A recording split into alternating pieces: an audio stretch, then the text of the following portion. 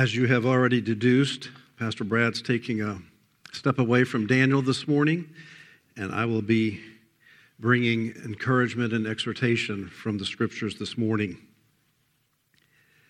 Before we dive into the text that I have chosen, you probably follow, as I do, these bits of information that sort of constantly trickle in from around the world through ministries such as Open Doors about what the status of the Church of Jesus Christ is in some places in the world where it's very difficult to maintain one's Christian testimony. Just last November, a young North Korean girl in her late teens, Suk-Yoon Kang, a Christian, managed to flee North Korea into South Korea.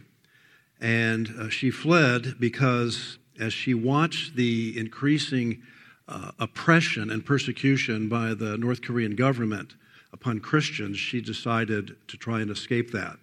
But before she escaped, she had been visiting her uncle, who was a Christian missionary, and it was visiting him in prison that she really saw up close and personal the reality of the regime's repression, because she started taking him food in prison, of which he had very little. And she has gone on to share with those who would listen that there are Christians in North Korea that are persecuted and punished simply for being caught owning a Bible. And she reports that there are not hundreds, but tens of thousands of North Koreans who are right now incarcerated in labor camps where they are abused, tortured, and worked to death. Something that may not be on everyone's radar is one of the most violent countries on the planet right now for Christians is Nigeria. I know you've heard about Boko Haram, the radical Islamic terrorist group, and I came across the account of a family that the father looked out the window and saw some of these radical terrorists climbing the fence onto his property. He went out to ask what they wanted, and as his wife and sons were inside, they watched him slaughtered to death in his front yard. They then attacked his two sons, one of them named Manga, who were in their teen years, and they were hit and cut and left for dead, but both of them actually survived.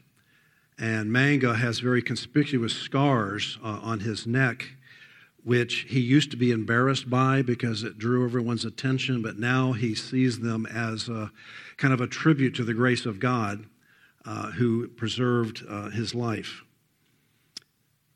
Pastor Brad just prayed for the Connors in India.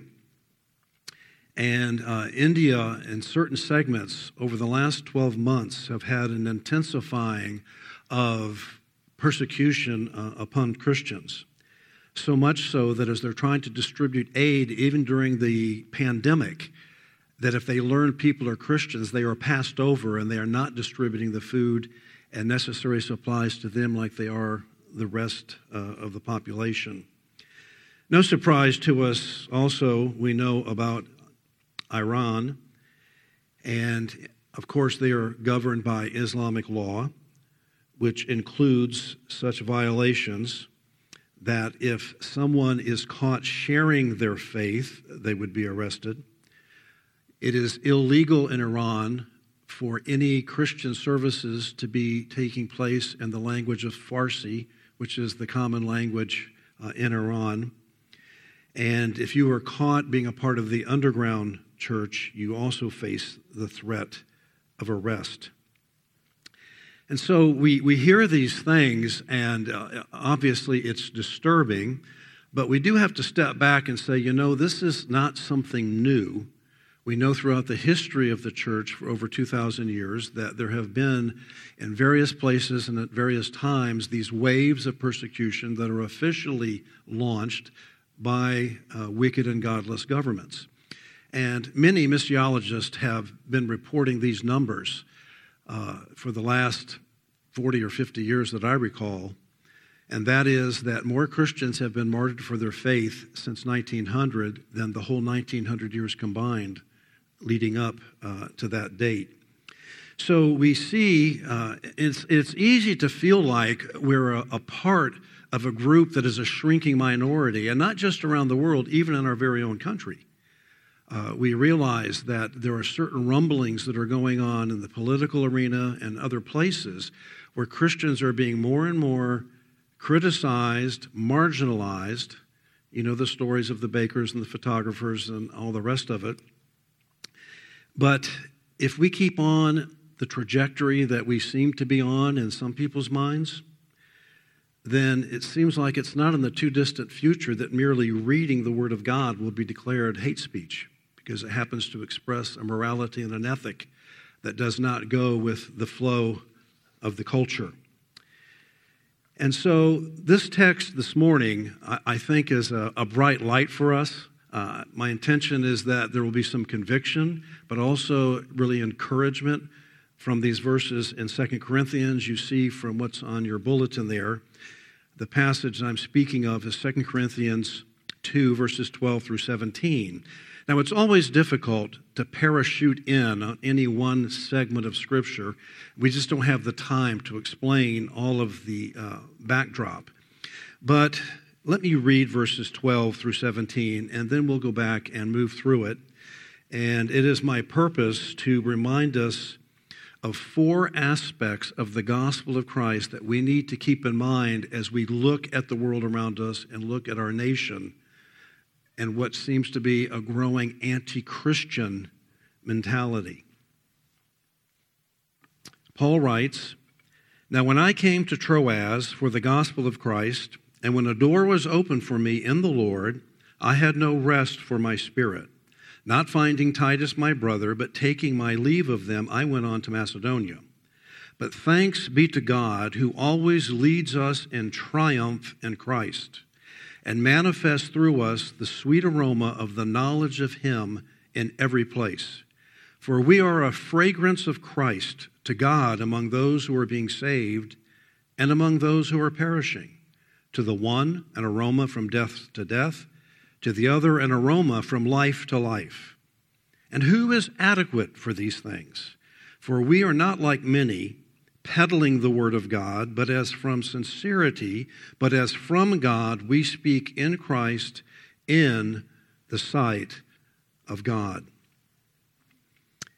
The first aspect of the gospel is that the Lord is always creating open doors for the gospel of Christ. Paul acknowledges that in verses 12 and 13. But yet, even as he's acknowledging this open door, he is somewhat conflicted between having an eager spirit and having a restless spirit, if I can put it that way. Of course, we know the Apostle Paul, I think, without doubt, the most dynamic, effective evangelist who's ever lived. All of Paul's plans and all of his efforts and all of his energies were invested for the message of Christ, for the gospel. That's why he went to Troas, as he says in verse 12. He came to Troas for the gospel of Christ. And not only here, but Paul continually strategized and was on the lookout for open doors anywhere he could find them and go through them and proclaim the message of Christ. I love the prayer request that Paul passes along to the Colossian church, and I think it's a prayer all of us should have posted somewhere on your bathroom mirror or your refrigerator or wherever. He writes to them, and he says in Colossians 4, "Devote yourselves to prayer, keeping alert in it with an attitude of thanksgiving, praying at the same time for us as well, that God will open up to us a door for the word, so that we may speak forth the mystery of Christ, for which I have also been imprisoned, that I may make it clear in the way I ought to speak. Conduct yourselves with wisdom toward outsiders, making the most of the opportunity. Let your speech always be with grace, as though seasoned with salt, so that you will know how you should respond to each person." And we find Paul several other times using this language of having an entree with a certain non-Christian crowd and referring to it as an open door. There is an application for us here that is quite obvious, and that is that it is still true today that God uses his people to be available to go through open doors when there's an opportunity to share Christ. And so you and I need to be intentional, and we need to be sensitive to the open doors that occur before us in our day-to-day life. Now, I realize that when we look at the Great Commission, when Jesus says, go into all the world and preach the gospel, that the immediate audience was the disciples. And I've often heard that observation as sort of a defense against not all of us are required to do this as Christians. But of course, that is an erroneous interpretation of that commission. Because as we look through, especially the book of Acts, even though the Great Commission was spoken to the apostles, the whole church took it to heart. There are the names of many men and women sprinkled throughout the book of Acts that they all understood this was something that every follower of Christ was to take responsibility for. When Jesus himself, in the famous Sermon on the Mount in Matthew 5, 6, and 7, part of what he says there is that you are the salt of the earth. Then he goes on to say, you're the light of the world. Be a light on top of the hill. You don't put a basket over a light. Let your light so shine so people may see your good works and your good deeds, and thus glorify your Father. Well, if you look at the very beginning of Matthew 5, it says that the crowds were there, then his particular disciples were drawn to him, and the whole section ends with the crowds being amazed. So it was more than just the apostles or the disciples themselves who were hearing this admonition, this exhortation to be salt, to be light, to indeed be looking for open doors. Those who have studied church growth, at least during my lifetime and having read many of their books, almost all of them, without fail, make the same observation. They report that evangelism is very rare among Christians. Why is that the case? Well, there's several answers that could be given. One is that we don't look for open doors because it requires a mindset. So we're not really thinking in those terms. Or if we are aware of open doors, perhaps we sense there's too great a risk to go through the door in order to speak about the Lord Jesus. And the risk might be we might be rejected because we can encounter people who are very hostile against the message of Christ. Have you ever been with someone and talked about everything from Gator football to the weather, but the minute you mention Jesus, you can almost see the hair stand up on the back of their neck? It's not true of all unbelievers, but with some it is, and that might cause some of us to retreat in timidity. We're afraid of offending people. For myself, throughout my life, I've always been concerned that if at the outset I identify myself as a Christian, what are they going to identify that with? Are they going to associate me with some of the people they see on TV? Well, I don't want to be associated with them. Now, maybe I was wrong, but many, many years ago, there used to be a man named Jeb Smock who came to this campus every year and went to campuses all across the country. And he used to go to the Plaza of Americas, and he was an open-air preacher. At least one person remembers Jeb Smock. And while I was a student here, I was curious, and I went out, and there was a crowd of a couple of hundred, but this guy's delivery and his way of proclaiming the gospel was to constantly shout and yell at everybody in the crowd and call them every name in the book. You're a bunch of harlots, you're a bunch of whores. I mean, just really crass language. And he was just kind of accusing everybody what they needed to repent of. And at one point he said, how many of you here follow Jesus? And I didn't raise my hand. Not because I was embarrassed to let people know I was following Jesus. I didn't want them to think that I was with this guy. That can be an inhibition to sharing our faith if we think that we'll be associated with what we don't want to be associated with. So Paul eagerly went to Troas because there was an open door, and if there was an open door, he would go through it, unless God just stopped him. And that happened a couple of times, and he was diverted elsewhere. But his evangelistic efforts were suspended in Troas due to his restless spirit. Why did Paul have a restless spirit and not stay on at Troas? Well, he had just come off a disheartening experience in Ephesus where he had to make a hasty and premature departure because his preaching actually incited a riot in Ephesus. You remember that story. We won't rehearse it now. And so he was already somewhat discouraged by that experience, and he was also concerned about Titus, a colleague in ministry, a faithful follower of Christ, and a faithful fellow worker. And that, not knowing Titus's status, along with being concerned about the Corinthians themselves, because, see, he had written them a letter that was very strong and had blistering corrections in it. And he was concerned how they would be perceiving him. And in fact, I would just direct your attention to the first 4 verses of chapter 2 that we just read from the end of. I determined this for my own sake, that I would not come to you in sorrow again.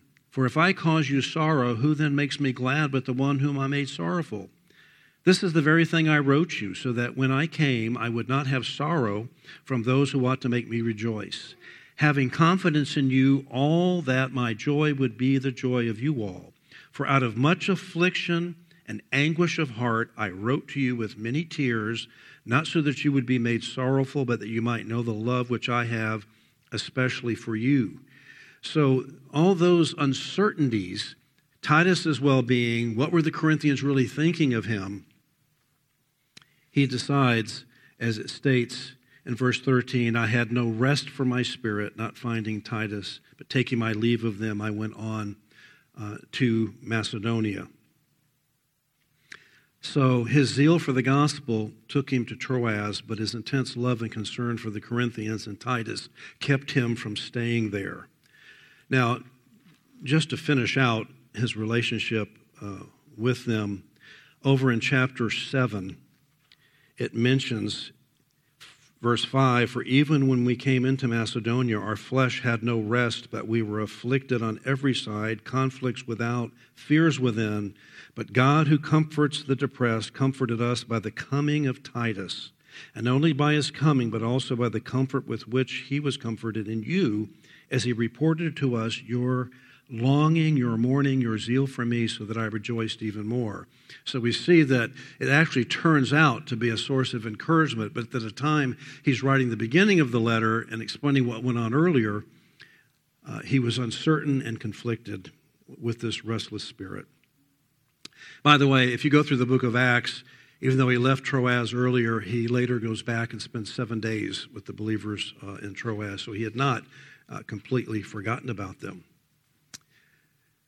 But then, however, the testimony and attacks by detractors, and again, let me just say, they're sprinkled throughout this letter. People are undermining Paul's credibility. They're undermining his sincerity. They're attacking his physical appearance. They're attacking the content of his message. They're really trying to do a character assassination on him, and we find him defending himself from those attacks. But even though he was undergoing those attacks, we see that he has reason to praise God. His optimism is not squelched, even feeling as low as he was. Look what he does in verse 14. But thanks be to God, who always leads us in triumph in Christ and manifests through us the sweet aroma of the knowledge of him in every place. He was triumphant because of Christ.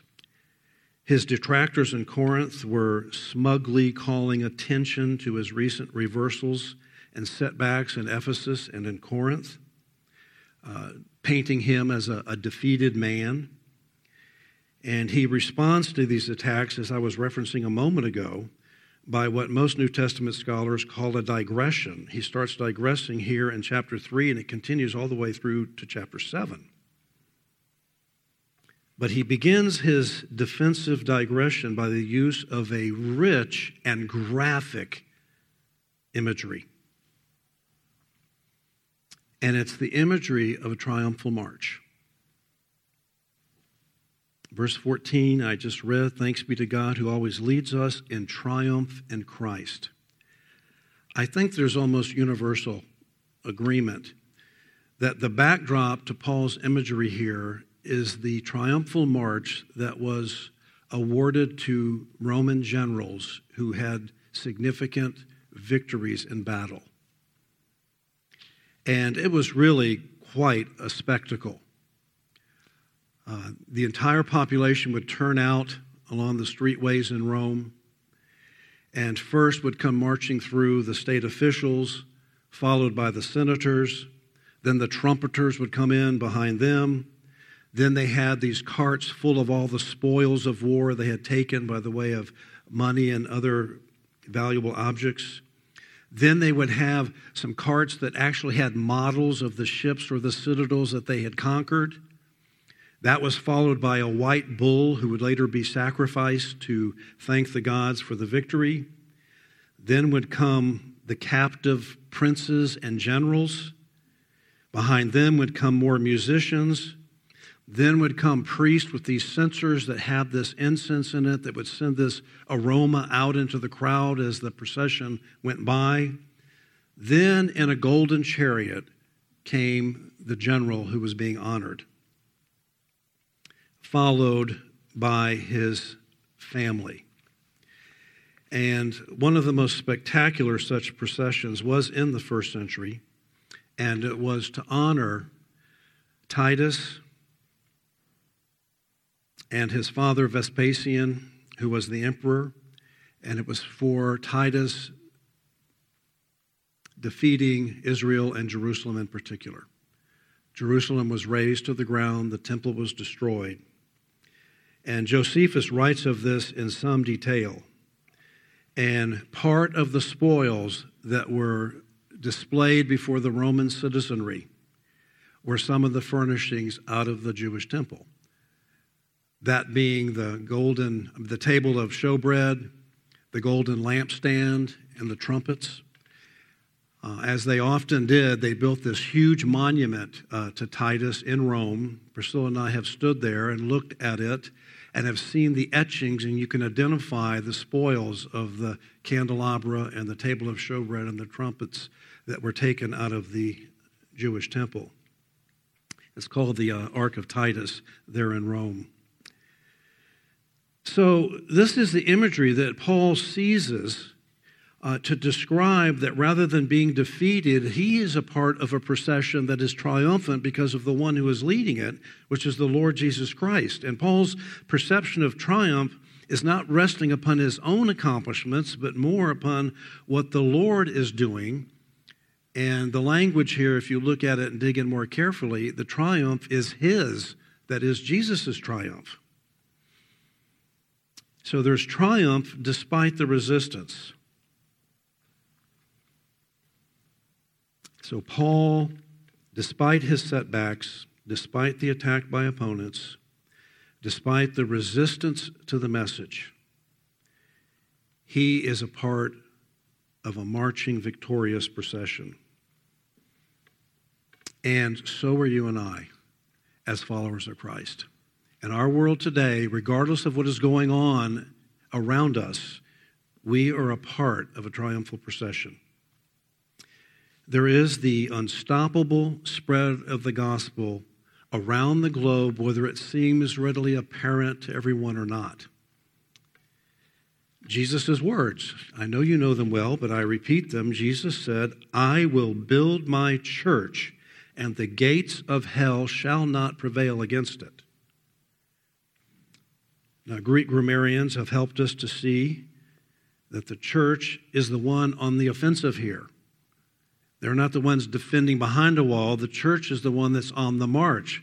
And the gates of hell shall not be able to hold back the march of the gospel. And so with that thought in mind, coming back to how bleak it can seem in our own country or in other places around the world, regardless of what CNN or BBC tells us, we are not to be despairing as the people of God. We're not to be despairing. He then, continuing with the imagery of this triumphant procession that the Romans were used to sponsoring, he goes on to take another thought from that procession. He's already mentioned it, but in verse 16, he goes on to talk about this fragrance or this aroma.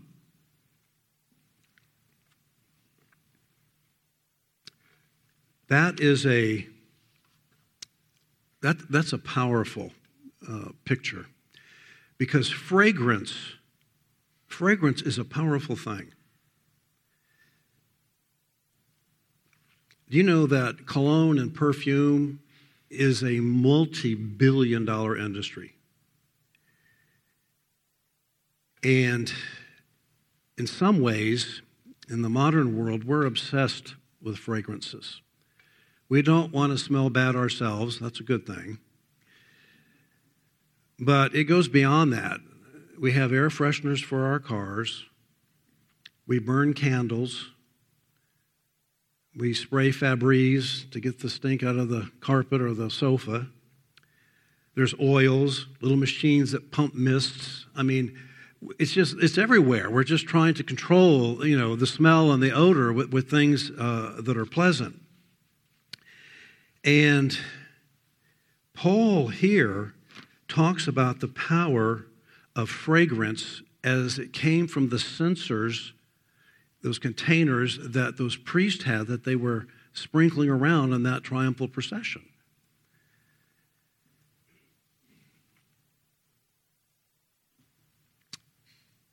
We should be concerned about how we smell.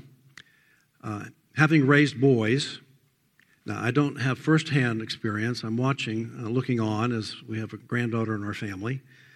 But for those of you that have raised boys, and maybe it's true for girls too, although I was always told girls don't sweat, they glisten. But anyway, when the boys are active and they're going to football and basketball and all that, and you pick them up in the van, or they got a couple of friends with them, I mean, man, it can be ripe. And it's amazing how long a boy can live before he realizes he needs to do something about the aroma that is emanating from him. One of the annoyances of motherhood, at least for my wife, was that because Jonathan and Joel and I would all do this, she said, I'm so tired of answering the question, what's that smell? She never said, maybe it's you, but, it was a good chance that it was.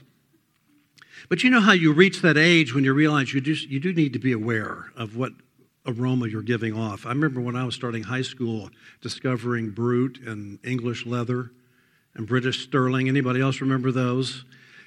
I remember even in middle school, you're riding to school and everybody's kind of blowing their breath into their hands, smelling their armpits, putting enough Binaca in your mouth to make your eyes water and not be able to talk for 5 minutes. Do they still have Binaca? I don't even know. Some of you recognize what I'm talking about. I remember when Joel was, now this is the heights and the depths. Last week he shared the word and encouraged us all. Now I'm going to tell you something about him when he was 12 or 13. He discovered he needed to have deodorant. And so I told him I'd take him to buy some, and we went to the drugstore somewhere, and he was just going up and down the aisle, smelling. I said, Joel, just pick a deodorant. He goes, well, a man's deodorant's an important decision. I thought, a man's deodorant? I mean, you're 13.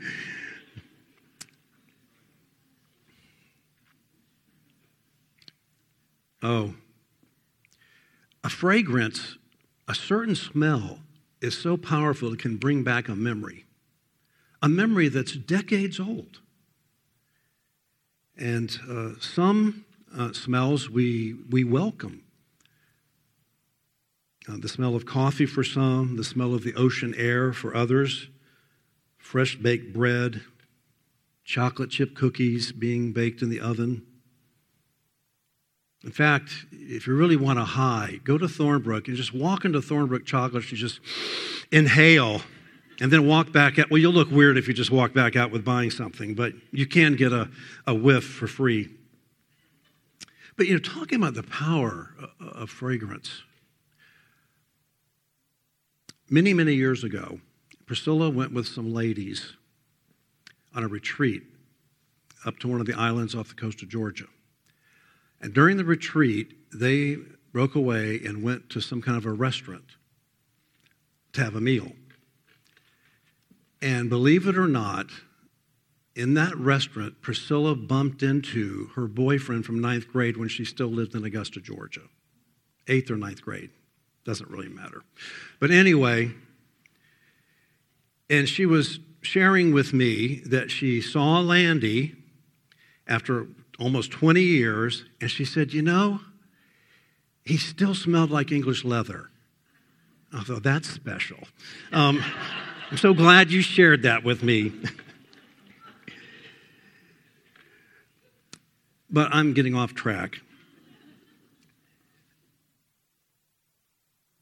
Paul's ministry, and he's saying to us that our ministry of sharing Jesus Christ becomes like a fragrant aroma to those who are exposed to it. Do you see that here? We're like a fragrant aroma. And the proclamation of the gospel was a fragrance, as Paul says, of Christ to God. And of course it is, for someone to hear the message of salvation, for redemption that is offered in Jesus Christ, to be brought to the realization that we can be cleansed from our sins and forgiven and made righteous. Yes, that comes like a wonderful aroma to the people whose eyes are opened and who embrace that.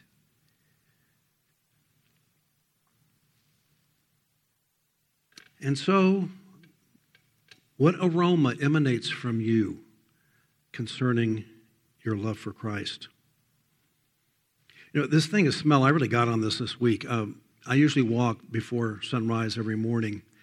And there's one street that I go down, and I don't know where it's coming from, but it's so pungent because there's privacy fencing. Some man is smoking a pipe that has a wonderful smell to it. And I don't know which yard it's coming from, but at 5:30 a.m., it's so strong that in some mornings, as soon as I get within a half a block, I smell it. And it just fills the air. You know how, like, when someone in your neighborhood's having a barbecue and that smell kind of wafts over to your house, and it smells so appealing and so good? Well, is the reality of Christ wafting from your house in your neighborhood? In English, the term fragrance typically is used to describe something that is sweet or pleasant to smell. But the Greek word that he uses here is used for that which smells good and for that which smells bad. And so no surprise he uses that here when he goes on to say that it's an aroma from death to death and to the other aroma from life to life. So two different people having that fragrance hit them is going to have one reaction or the other. And it depends on whether one believes and embraces or one disbelieves and rejects. By the way, I love this little statement. I actually heard it the other day on the radio. Probably a name not familiar to anyone in here, probably Brad at least. There was a Presbyterian minister in Scotland back in the 1800s named Robert Murray McCheyne. A lot of ministries still use his Read Through the Bible in a Year plan. And outstanding young pastor. He became a pastor at age 22 and unfortunately died of typhus at age 29. He was only in the pastorate for 7 years, but man, what an impact he had. And in fact, 7,000 people is reported having attended his funeral. But he once made the statement, the Christian is a person who makes others want to know God. The Christian is a person who makes others want to know God. Can that be said of you and can that be said of me?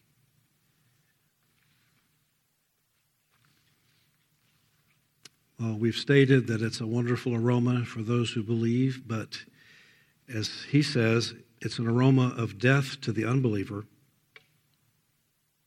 We call the gospel good news. and indeed it is. But for those who reject it, it becomes bad news. Because if you hear that message and offer of salvation and you refuse it, then what do you confront? Well, Jesus said, "He who believes in him is not judged. He who does not believe has been judged already because he has not believed in the name of the only begotten Son of God." Peter employs a similar approach to this in his letter that is talking about how something can have the effect of being positive or negative, depending on how it's received. Remember when he writes these words, quoting from the Old Testament, "Behold, I lay in Zion a choice stone, a precious cornerstone, and he who believes in him will not be disappointed." So that stone is something precious and dear to those who believe. This precious value, then, he goes on, is for you who believe, but for those who disbelieve, the stone which the builders rejected, this became the very cornerstone and a stone of stumbling and a rock of offense. So for us, we see him as the stone that gives the fitting to the whole building. He's the center point, but to the unbeliever, that's something to stumble over. It's an impediment.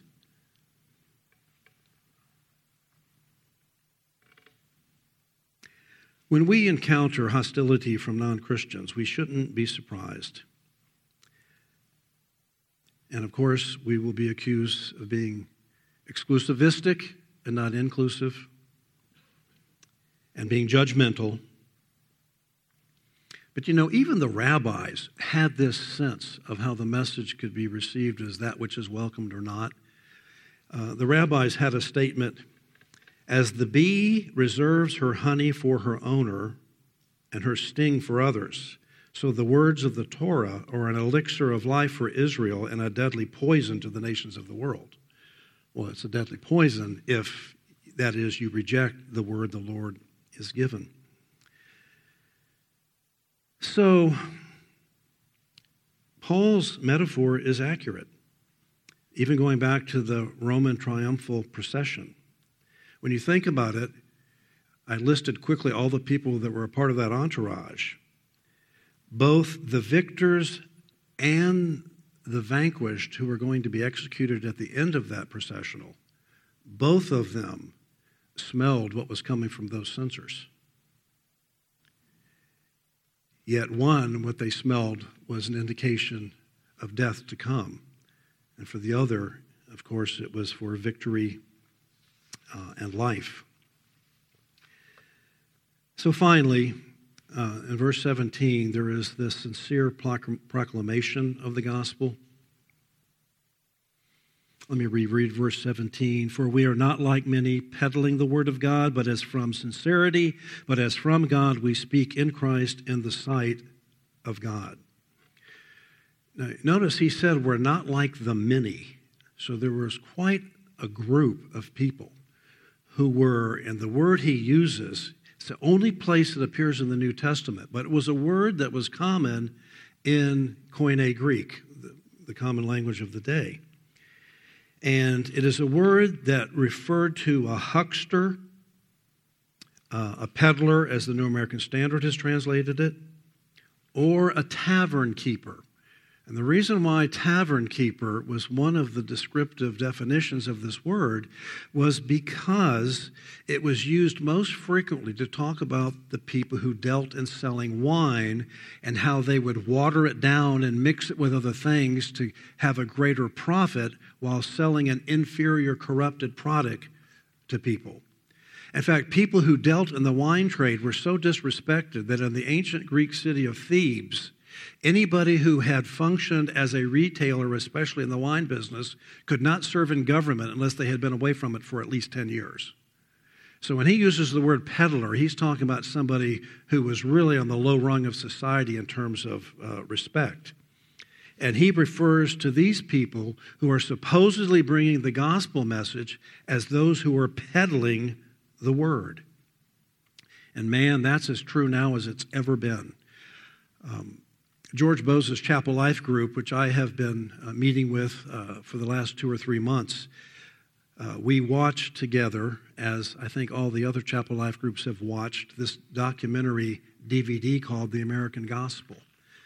And it's one of those things that's important to see, but it'll make you angry at times as we're reminded of a lot of these people who are claiming to present the Christian message, but they are adulterating it in the worst way, especially when it comes to how it's lining their own pockets.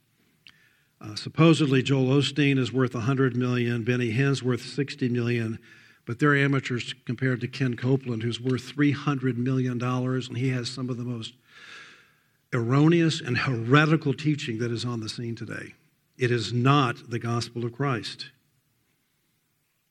And it's important when we share the gospel that we never bring any cause for suspicion or disrepute, especially in the area of finances. I mean, why do you think when it gives the qualities for an elder, it has to be someone who's free from the love of money? So this isn't true just with the church at large or national ministries. This is every local congregation. Peter says of elders that they're not to be fond of sordid gain. And yet we see the opposite running rampant in our country. Now, I talked to Brad a couple of days ago on the phone, and I asked him to pray for one thing in particular about me bringing the message today.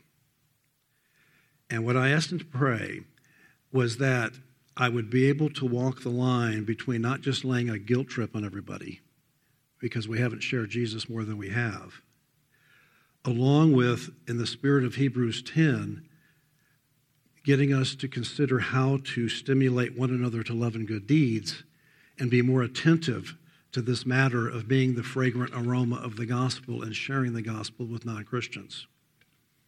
And so in that spirit, I want to close by asking ourselves a few questions, and then I want to send you home with an exercise. Do I keep in mind that as a follower of Jesus Christ, I am part of something bigger than any of us, namely the Church of Jesus Christ that is on a triumphal march? A triumphal march, by the way, which will prevail over all rulers and nations of our world. Another question, am I as a way of life praying for open doors to speak of Jesus? One of the things that has encouraged me about meeting with this Chapel Life group is that we've met probably a half dozen times. There hasn't been a single meeting where some of the prayer requests were not for unbelievers. People they know that they're praying for, that they want us to pray for, that they would come to Christ. Another question, am I a fragrant presence for Christ among those with whom I come in contact with? And along with that, do I not only seek for my life to be an example, but do I speak about Jesus and what he means to me? And as we think about the reasons, I've offered a few thus far why we're not more quick to share Christ. This is perhaps the one that potentially can cut the deepest. Has a lack of compassion for the lost creeped into my heart? Has a compassion for the lost creeped into my heart? Even though he knew the city was going to reject him, looking over Jerusalem, Jesus wept over the lostness that they did not recognize what he called the visitation of the Messiah. Paul was so concerned over his fellow Israelites, his fellow Jews, that he, with hyperbole, said he would almost wish he could be cut off himself in order that they would be saved.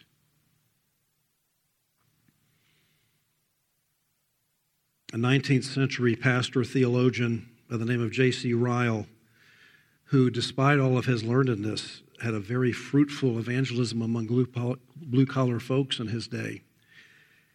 He stated the highest form of selfishness is that of the man who is content to go to heaven alone.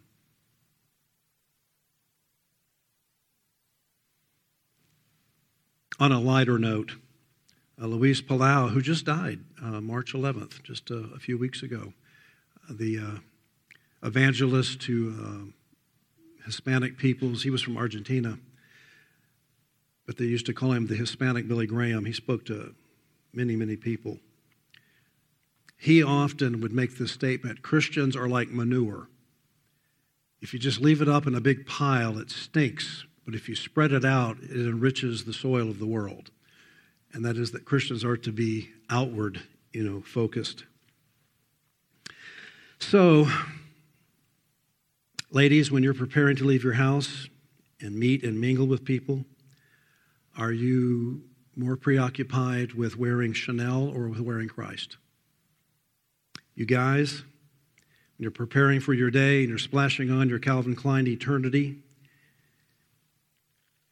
don't forget the more important fragrance, and that is pointing people to the real hope of what true eternity is about.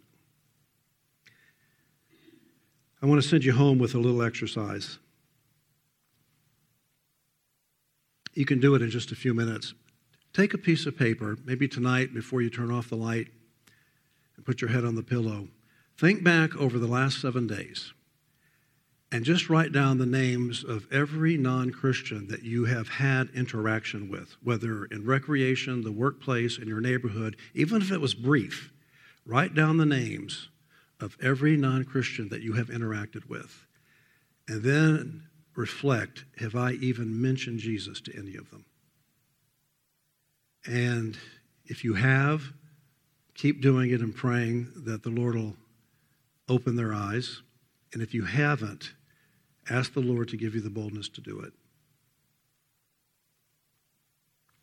Tucked away in these verses, and I'll close with this, there is a contrast between history and this passage. I mentioned earlier that one of the most spectacular Roman processionals was Titus, as he was going through the city of Rome and being honored. And yet, there's this great monument to him in Rome today, which will eventually be dust, and he's dead. There's another Titus that Paul references here, who he doesn't have a monument, but his achievements for the gospel are etched in the annals of the gospel of Christ, and he is a part of a processional where our leader is alive, and we all will be with him in this processional. Let's pray.